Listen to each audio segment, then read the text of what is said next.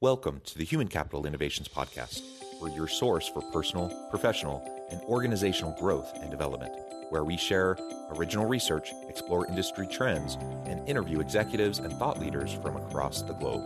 We hope you join us often for practitioner-oriented content around all things related to leadership, HR, talent management, organizational development, and change management.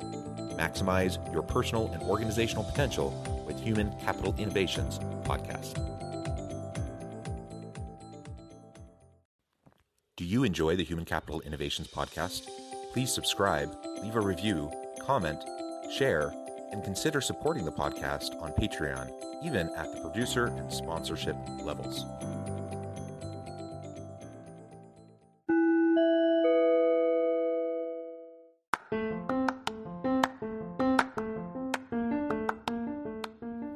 Welcome to the Human Capital Innovations Podcast. In this HCI podcast episode, I talk with David Edwards about taking the gamesmanship out of leadership and replacing it with authenticity and transparency.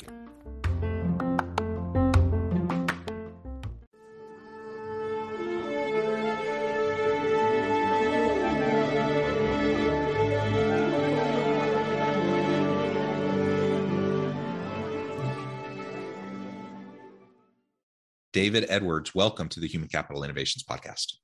Thank you. It's great to be here, John. It is a pleasure to be with you. I'm super excited to have a nice conversation with you today. You're joining us from Spokane, Washington area. I'm south of Salt Lake City in Utah. Today, we're going to be talking about taking the gamesmanship out of management and leadership and replacing it with authenticity and transparency. Now, this is actually a huge pet peeve of mine, the gamesmanship, the politicking, all of that happens in organizations, and it's inevitable. I mean, it's human nature. It's how organizations function. So we're never going to get completely rid of it. But man, so much time and energy is wasted in organizations around those things that are just not necessary. So let's find a way to mitigate that as much as possible. Let's get rid of it as much as possible, and then focus on things that actually matter. So these are the types of things we're going to be exploring in the conversation today. As we get started, I wanted to share David's bio with everybody. David Edwards worked in healthcare for 35 years. He took what he learned as CFO, COO, and CEO and built on as he researched how to correct what is wrong with the healthcare system in America. His epiphany, consistent with his career, enduring principles, and the latest in behavioral science, led to the 10 principles of individual motivation. On these principles, applicable to all domains of life, individuals build lives of accomplishment, connection, and balance. Employers who offer the gift of these foundations help grow employees that are engaged, connected, and motivated.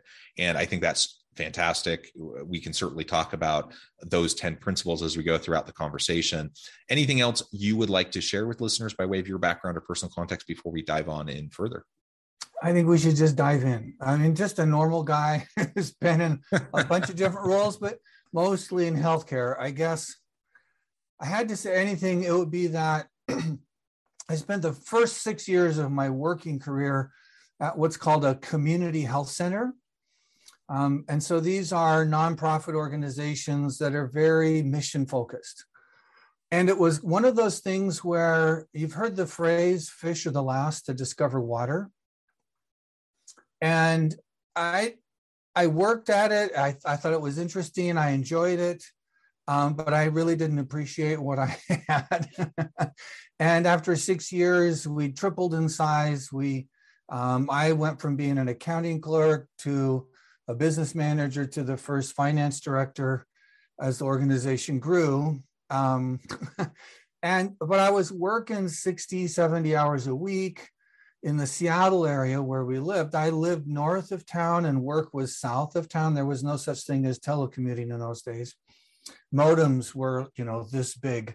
And cost thousands of dollars. But I finally went to my boss and I said, this is great. I love working here. I love doing this, but I'm never home. We're working some Saturdays. And I said, this isn't consistent with my values. And I don't think I can sustain this. I don't know my daughter who, was a year old. And we couldn't find a way to manage it. And I didn't want to move down that area, or my wife and I didn't. And so I had left.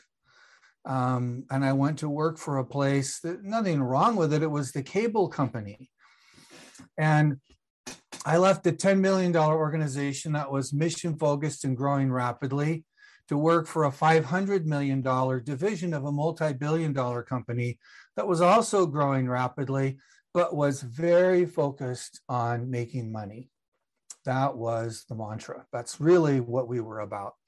And what I found was after, 6-8 months there, I was very unhappy. I worked hard because that's just who I am, but it was inconsistent with my own personal values. Just like working so many hours and never being around my family was inconsistent. But I never really had made this connection. And so, as often happens in life, we learn through kind of these experiences. For me, what my organization does and how they go about doing it is as important as making a paycheck. For me, at least, that became very, very important. And so then I spent the rest of my career working in different aspects of mostly then health-focused efforts, elder care, cardiology, so cardiovascular care, primary care. And then the last 10 years, probably, I've really loved being a part of this, I want to call it a movement, if you will, of whole person care. This idea that, John, when you were born and when I was born and all of our listeners, right? It's shocking to think about it, but the head, the mouth, the shoulders, the cardiovascular system, the endocrine, all of these things, we're all connected. And you cannot influence the one without influencing the other, which I love this. It's kind of like this natural metaphor, right? Everything we do in one area influences the other areas. And so this idea that we're all one and that the health system should be designed, in fact, around you as a whole person, not you as a mouth or a mind or shoulders or your prostate, or as that gets more important to me as I get older. We're all whole people. And so this work and kind of reading on this and trying to design business around this way that reality actually is has been gratifying and a real learning journey for me. Well, thank you for that background. Super interesting. You've certainly lived a rich life and had a wonderful career doing a lot of really great things. I've had similar experiences. I'm younger, so I haven't had, all of the life experience that you've had. But I've been in organizations where I felt like it was very mission driven. I've been in other organizations that were, there's nothing wrong with profit, but being solely profit driven. And yeah, I struggled, and that's part of who I am. And I recognize other people wouldn't have that same struggle, but for me, that it just didn't resonate. I didn't find myself at home there, and lo and behold, I didn't last very long in this one particular organization that I'm thinking of. And ironically, it was a media company as well, and that's fine, right? We need people in all walks, all styles, people who like different things. But recognizing that early on was important for me so that I could get into something that resonated more, where I could feel the passion, where I could get up every morning excited to go to work rather than dreading it. All of those things, have played out as an important aspect for me. Yeah, that's great. And I think most people have those kinds of experiences. And if we don't, we might want to work on our awareness, right? Because if you have no qualms about anything that's going on and everything's kind of okay, well, not everything is okay. And I'm not talking about ruminating on stuff and, getting overwhelmed by all the garbage that goes on at work or around us outside of work. But, there is a place, I think, for all of us to be a little bit thoughtful, a little bit mindful. And as a habit, that develops our prefrontal cortex, increases our awareness. And frankly, in that process, it may seem like it holds you back. It's kind of like values. Values, they hold us back. And that's exactly right. They do. But we do that for a reason, right? So it's like being on the freeway. So on that stretch of freeway, I've driven a few times, not a lot, but a couple of times for various reasons. And I'm pretty sure there are dividers between the lanes of the freeway. And then even within, all the traffic going this way, there's like 4 or 5 lanes wide, and we have little lines, yellow lines going between those lanes, and we put little strips in there, and we have police who say, you're going too fast. And we volunteered to do all these things. Why? Because they are limitations, right? They do hold us back in a way, but also because they help us to go forward. Right? The idea that somebody's going to veer across the freeway going 70, I think is the speed limit through there. And then I'm going 70 and we're doing like this, and to have no barrier in between us is a little bit creepy. And it should be, because it's very, very dangerous. We've proven that we can actually drive faster, more confidently, more consistently, and more safely if we have those barriers, right? So that's kind of like what values do for us. They provide barriers within which we have volunteered to conduct our lives. And they're really fundamentally important, because without them, it is, anarchy. It's a hodgepodge. It's a mess. It's just a flat out mess. And it feels really good for a while if you're winning, but then somebody else without values comes in and sideswipes you, and it doesn't feel so good all of a sudden. So these values and this kind of sense of awareness are really important. And if we're thinking about organizations, I like to think of organizations as collections of people. I don't think that there's anything magical or mystical or special. I mean, the courts may have given corporations, some extra benefits, but beyond that, individuals, there are, if you will, laws, there are principles by which our lives are conducted. When we ignore those enduring principles, we do so to our own expense, at our own cost, and at the cost of those around us.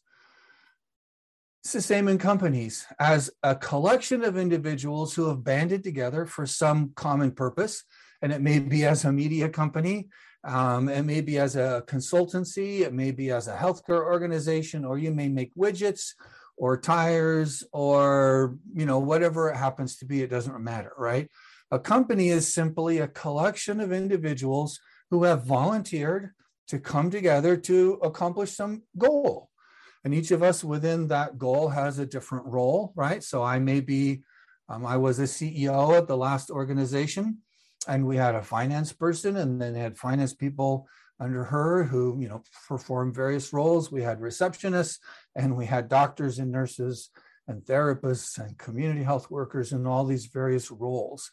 But what we all had in common was that we are human beings, and that we had agreed at some point that these purposes that the organization stood for, its mission, its vision, and its values, were something that resonated with us as individuals. And I think as we look at this idea of reducing gamesmanship, and I think introducing and nurturing individual leadership, that these are the foundations that the best run, if you will, holistic thinking organizations are built. And so it's not the trivial, I was in a healthcare organization. It was a nonprofit, charitable organization. And on the backs of their business cards, they had written their mission statement and their core values, which was great. But it took me about an hour to realize that this was, for the sake of marketing, not what they were living, right? So there was a disconnect, there was a disjoint between what they espoused on paper and what they were actually living. So I'm going to suggest that at these organizations, the amount of monkey business is inevitable, because people don't have a solid foundation on which to build. If your mission, vision, and values aren't solid, aren't lived, aren't real, aren't talked about, aren't encouraged, in fact, held accountable for, And if you don't recruit for those things, and if it's not a big deal, right? And from the very beginning, through all the various processes of the organization, through eventual termination, since we'll all be terminated at some day, either voluntarily or not. But if we don't have all of those processes lined up, consistent with those principles that we've espoused, we're in big trouble from the very beginning. Does that make sense, John? And yeah, absolutely. I feel a little bit, I have to tell you, I'll say it out loud. I feel a little bit self-conscious because you have a PhD and I don't.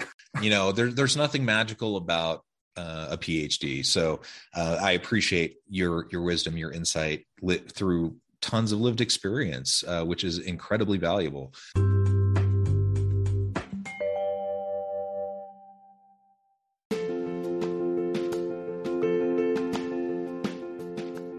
Check out my new book, The Future Leader, Creating and Transforming Next-Gen Organizations. Stemming from 2 decades of professional experience and over 600 in-depth interviews with executives, thought leaders, and scholars from across the globe, The Future Leader will help you explore the ordinary, everyday actions that will help you to prepare to lead in the future of work, to respond to an uncertain future, and to produce extraordinary results for individuals, teams, and organizations.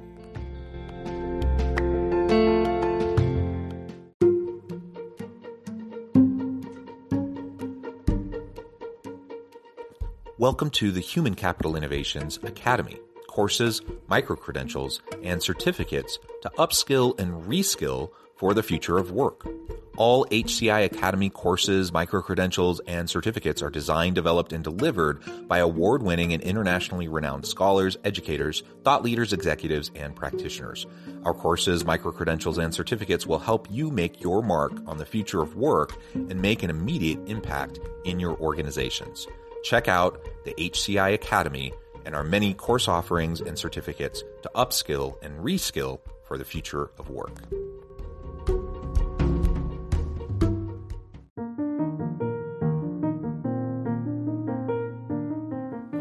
Check out our new weekly LinkedIn newsletter, Alchemizing Human Capital, exploring industry trends via original research and interviews with executives and thought leaders from across the globe.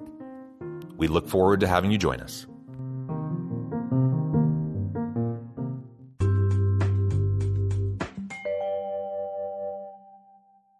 So much of what you just said resonated so well with me. You mentioned values as, did you say limitations maybe? Guidelines. Guidelines, yeah. And I think of values as scaffolding. Okay. It's just a different metaphor for the same idea, really. But I think of it as scaffolding. So when I have that structure, those guidelines in place, it actually allows me to do more safely, more efficiently, more effectively. And it's just like scaffolding when you're doing work on a building. Or I think about scaffolding as I'm leading my people, that I want to create an environment of safety, where they have the structures, the mechanisms in place to help them to be successful without me micromanaging them all the time. That's about me building scaffolding. I see values as a big part of that scaffolding, but whether it's in our personal lives, whether it's in our work life, or how we lead a team, we need to have those values, be clear-eyed about them, communicate them effectively, create the guidelines, create the scaffolding, the expectations, the norms, all those things, so that people can then function in a way that's at least somewhat predictable, where they know that if they do certain things, that they can, reasonably have a reasonable assurance that it's going to work in a particular way that helps to motivate people. And so all of that, I think, really resonates with me. And towards the tail end of that last comment, you talked about the gamesmanship piece. And I want to spend the rest of our time talking about that. The gamesmanship that happens in organizations. Sometimes we term it as organizational politics. And there's healthy competition, there's healthy gamesmanship, there's healthy politics, and it's inevitable. It happens in all organizations. It happens in any human relationship. But it can be very unhealthy, and it can be taken to extremes where it really undermines the values and the mission and the purpose of the organization. So what are some of your thoughts around how we can mitigate unhealthy gamesmanship or politicking within organizations so we can spend more time focusing on what actually matters, providing, innovating, creating, and providing value to the market? Again, I think those foundations that we mentioned is a starting place. So real lived mission, vision, and values. And then alignment of systems and processes. And so if you're especially in like human resources, policies, and procedures, and this happens much more frequently at larger organizations, right? Because larger organizations tend to rule much more by command and control. Do this, and then you're a good employee. Versus here's why we exist, and this is our expectations of how we will treat each other, like our values, how we will treat our customers, whether they are customers or patients or clients or whatever word we use, right? But those who come to us to get some help from us for whatever it is their needs are, right? And so whatever the word is, if we're aligned with them, the gamesmanship is going to be much less. But the first time that you have an employee who then starts to take some risks, right? And they say, I did this because it's consistent with our values and our purpose, but it wasn't consistent with policy. And then they either get in trouble or they don't, right? Because they'll either succeed in doing that when they take a risk, or they might fail, right? And so then I think organizations, this has been around, this is not new, right? So if we say we succeeded, yay, what did we learn from that, right? Or we failed. And then instead of saying you failed, you're bad, we say you failed, what can we learn from that, right? So that kind of interaction between human beings pursuing common purposes is going to reduce gamesmanship. Because as soon as the policy and the process and the procedure supersedes mission, vision, and values, people don't know what to do, right? They're going to be perplexed because what is guiding me now? Well, today it was this, and yesterday it was that. Tomorrow, I don't know which it'll be, maybe this. And so I think these are foundations to reducing gamesmanship. So then how you set up policies and procedures. So I was a CFO, Chief Financial Officer, for 20 years probably in different organizations. And I found something that I just found beautiful. We called it integrated strategic and financial planning. So this is an idea, and I don't know if you see more companies than I do probably, but back 15 years ago when I was first exposed to this, many organizations developed the budget and then they did strategic planning.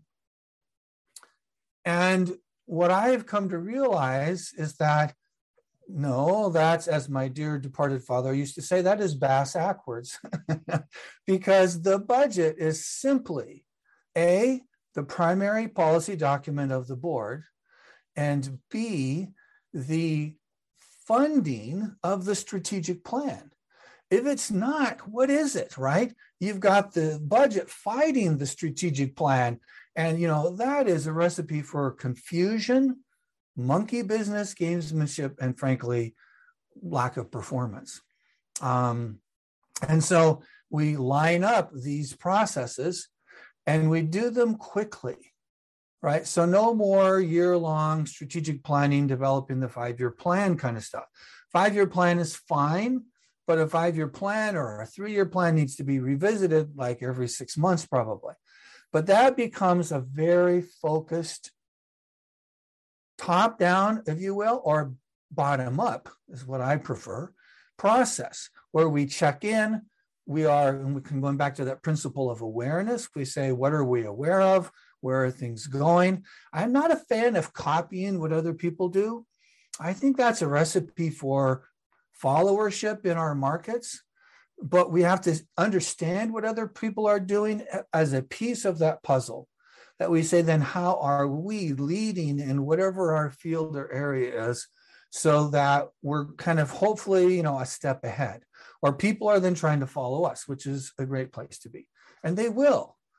And as soon as you rest on your laurels for 6 months, somebody else will then have surpassed you, because that's the pace of technology today. I'm getting into 57 different areas here. I'm sorry, but so that's great. Great. I was a chief financial officer, a new chief financial officer at a healthcare organization. I was the third CFO in 2 years. So they'd had some challenges. Me, the CEO, and another senior vice president role in operations were a super good fit. And it took us about a year to kind of get in a solid fitting. We reconnected with our mission, our vision, our values. We reconnected with our people. And if I had any single thought that I hope most people would take away, it would be that people are not assets. Yeah. Assets are things I own. I guarantee you that nobody's going to let you put people on your balance sheet. Right? And yet, even though you don't own people, but we treat them like we do, big problem, red flag, people are not assets. People are the sole source of ongoing value added. At this organization, we had catheterization labs back in the 90s. We had the most advanced catheterization labs in the world. Literally, people from all over the planet would come, fly into little old Spokane, and look at how we'd set up our cath labs and our processes around them. They were digital. Imagine that, right? Instead of saving them on like film, like an old movie, it was saved on a big digital disc like this big, literally this big. But it was the most advanced thing on the planet. We were one of a few in the world that had these. This gave us a technological edge. And we had a little bit of hubris about this, right? And remember Jim Collins' work, How the Mighty Fall. Hubris, this is the very first step towards, demise. And so we were pretty proud of it. But after, we became financially stable, we became innovative, we were growing. And I had this kind of wow moment where I realized after about 2 or 3 years, because you know what? They had new cath labs that were way better than ours now. And I realized that unless I wanted to spend $1.5 million per cath lab on a new lab every other year, technology was not going to be the way that I was going to distinguish our organization. And as I became the chief operating officer, I realized that really people are the source of our value. How we hire, engage, support, nurture. I like a natural metaphor because I think that mechanical, industrial metaphor that's all around us that we don't even think about, but it says people are assets and, we'll use them how we will and we'll lay them off in order to make more money or blah, blah, blah. Any of those kinds of dysfunctional kind of that mechanical model is not going to serve us well, especially in this day of age where transparency is so much more prevalent, right? And so we line up our mission, vision, values. We see people as our source of value adding, and then we treat them as such. We invest in them, we nurture them, we engage with them, we give them that, we look at the sources of motivation in a company. I think Daniel Pink did a great job describing, money, mastery, purpose, and autonomy, right? But in my work, I want us to take it a step further. If I was going to take us to the next level, I would offer, I hope, that anybody listening would offer the gift of a foundation in personal motivation. This isn't company motivation. It isn't looking at your people really as assets, but even as just value-added partners, as human beings whom, if you help them develop personal or intrinsic motivation, are going to have more meaning in their lives. They're going to have more focus in their life. They are going to be capable of meaningfully engaging from their own values to the organization's values, which they are living their own and you're living yours. And you start to see these foundations of human beings coming together. We are optimizing. I hate maximizing because that's such a kind of a profit-driven kind of word, but we optimize human development as we then optimize the way the organization is set up to take advantage of that individual personal human development. And we grow our organization in this way, more like an orchard than a machine. So we nurture, we provide sunshine, we provide nutrients. We recognize that not all trees are the same, and we adapt based upon that. We look at compensation structures, and again, they have to be a little more flexible. We start thinking of our organizations in this fundamentally different way that's contrary to the milieu, that fish in the water kind of idea that we've evolved through, these last 300 plus years, and start to say that is inconsistent with the way human beings actually are. It's inconsistent with reality. Let's get back in touch with reality. And I think it will do great things for our companies, for our people, for our communities, and for society as a whole. I love that, David. So much there, so beautiful, well said. I really appreciate you taking the time to chat with me and share these insights with me and my listeners. I note the time and I'm going to have to let you go. But before we wrap up for today, I just wanted to give you a chance to share with listeners how they can connect with you, find out more about your work, and then give us a final word on the topic for today. So I have a website. It's an author website. It's simply my name. So www.davidredwards.com. And I'm on LinkedIn. I'm on Facebook. So David R. Edwards. And my book is right now, it's on Amazon in ebook and paperback. It's called New You, Who Knew? And it's about creating this alignment at an individual personal level where we uncover our personal motivation. And it's quite different. Some of the themes will sound similar, but I haven't found anything that pulls them all together, all 10 of these enduring principles. Whoever you are, your life matters. Whatever your circumstances, right? Circumstances will change. They swirl around us. But whoever you are, whatever your circumstances, your life matters. I think that's fundamentally important. And from that foundation, we can only build and grow. I love it. Thank you, David. It has been a pleasure. I encourage listeners to reach out, to get connected, find out more about what David can do for you. And as always, I hope everyone can stay healthy and safe. They can find meaning and purpose at work each and every day. And I hope you all have a great week.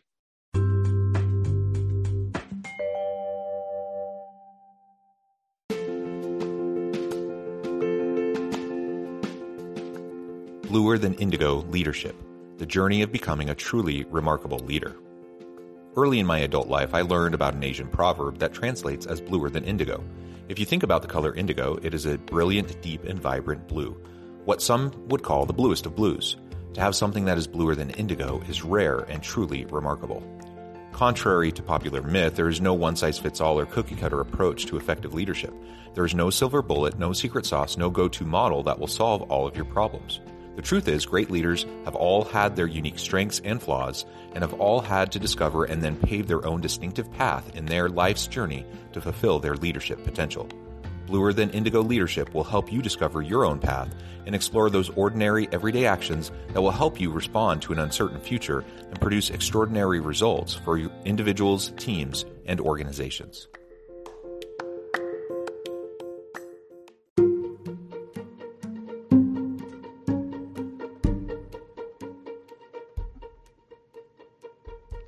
Check out Human Capital Innovations magazine, Human Capital Leadership. Human Capital Leadership is a free, interactive e-magazine with the mission to help individuals, leaders, and organizations find innovative approaches to maximize their human capital potential. We publish issues quarterly in August, November, February, and May. Take a look at the latest issue and let us know what you think.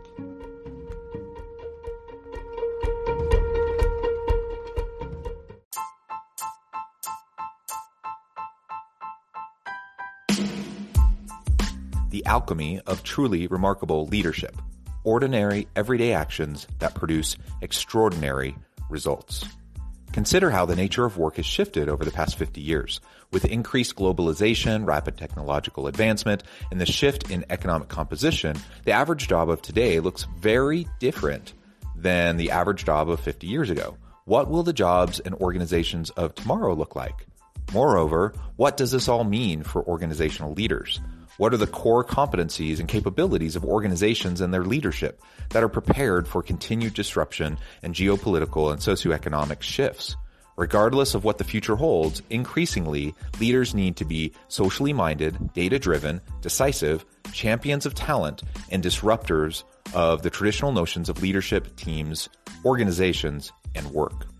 The alchemy of truly remarkable leadership will help you to explore your own leadership competencies and capabilities and consider ways to apply and implement them into your workplace and personal life.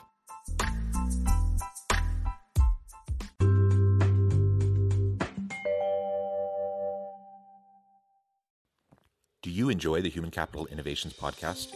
Please subscribe, leave a review, comment, share, and consider supporting the podcast on Patreon, even at the producer and sponsorship levels. Thanks again for joining us for this episode of the Human Capital Innovations podcast. I hope you stay healthy and safe and that you have a great week.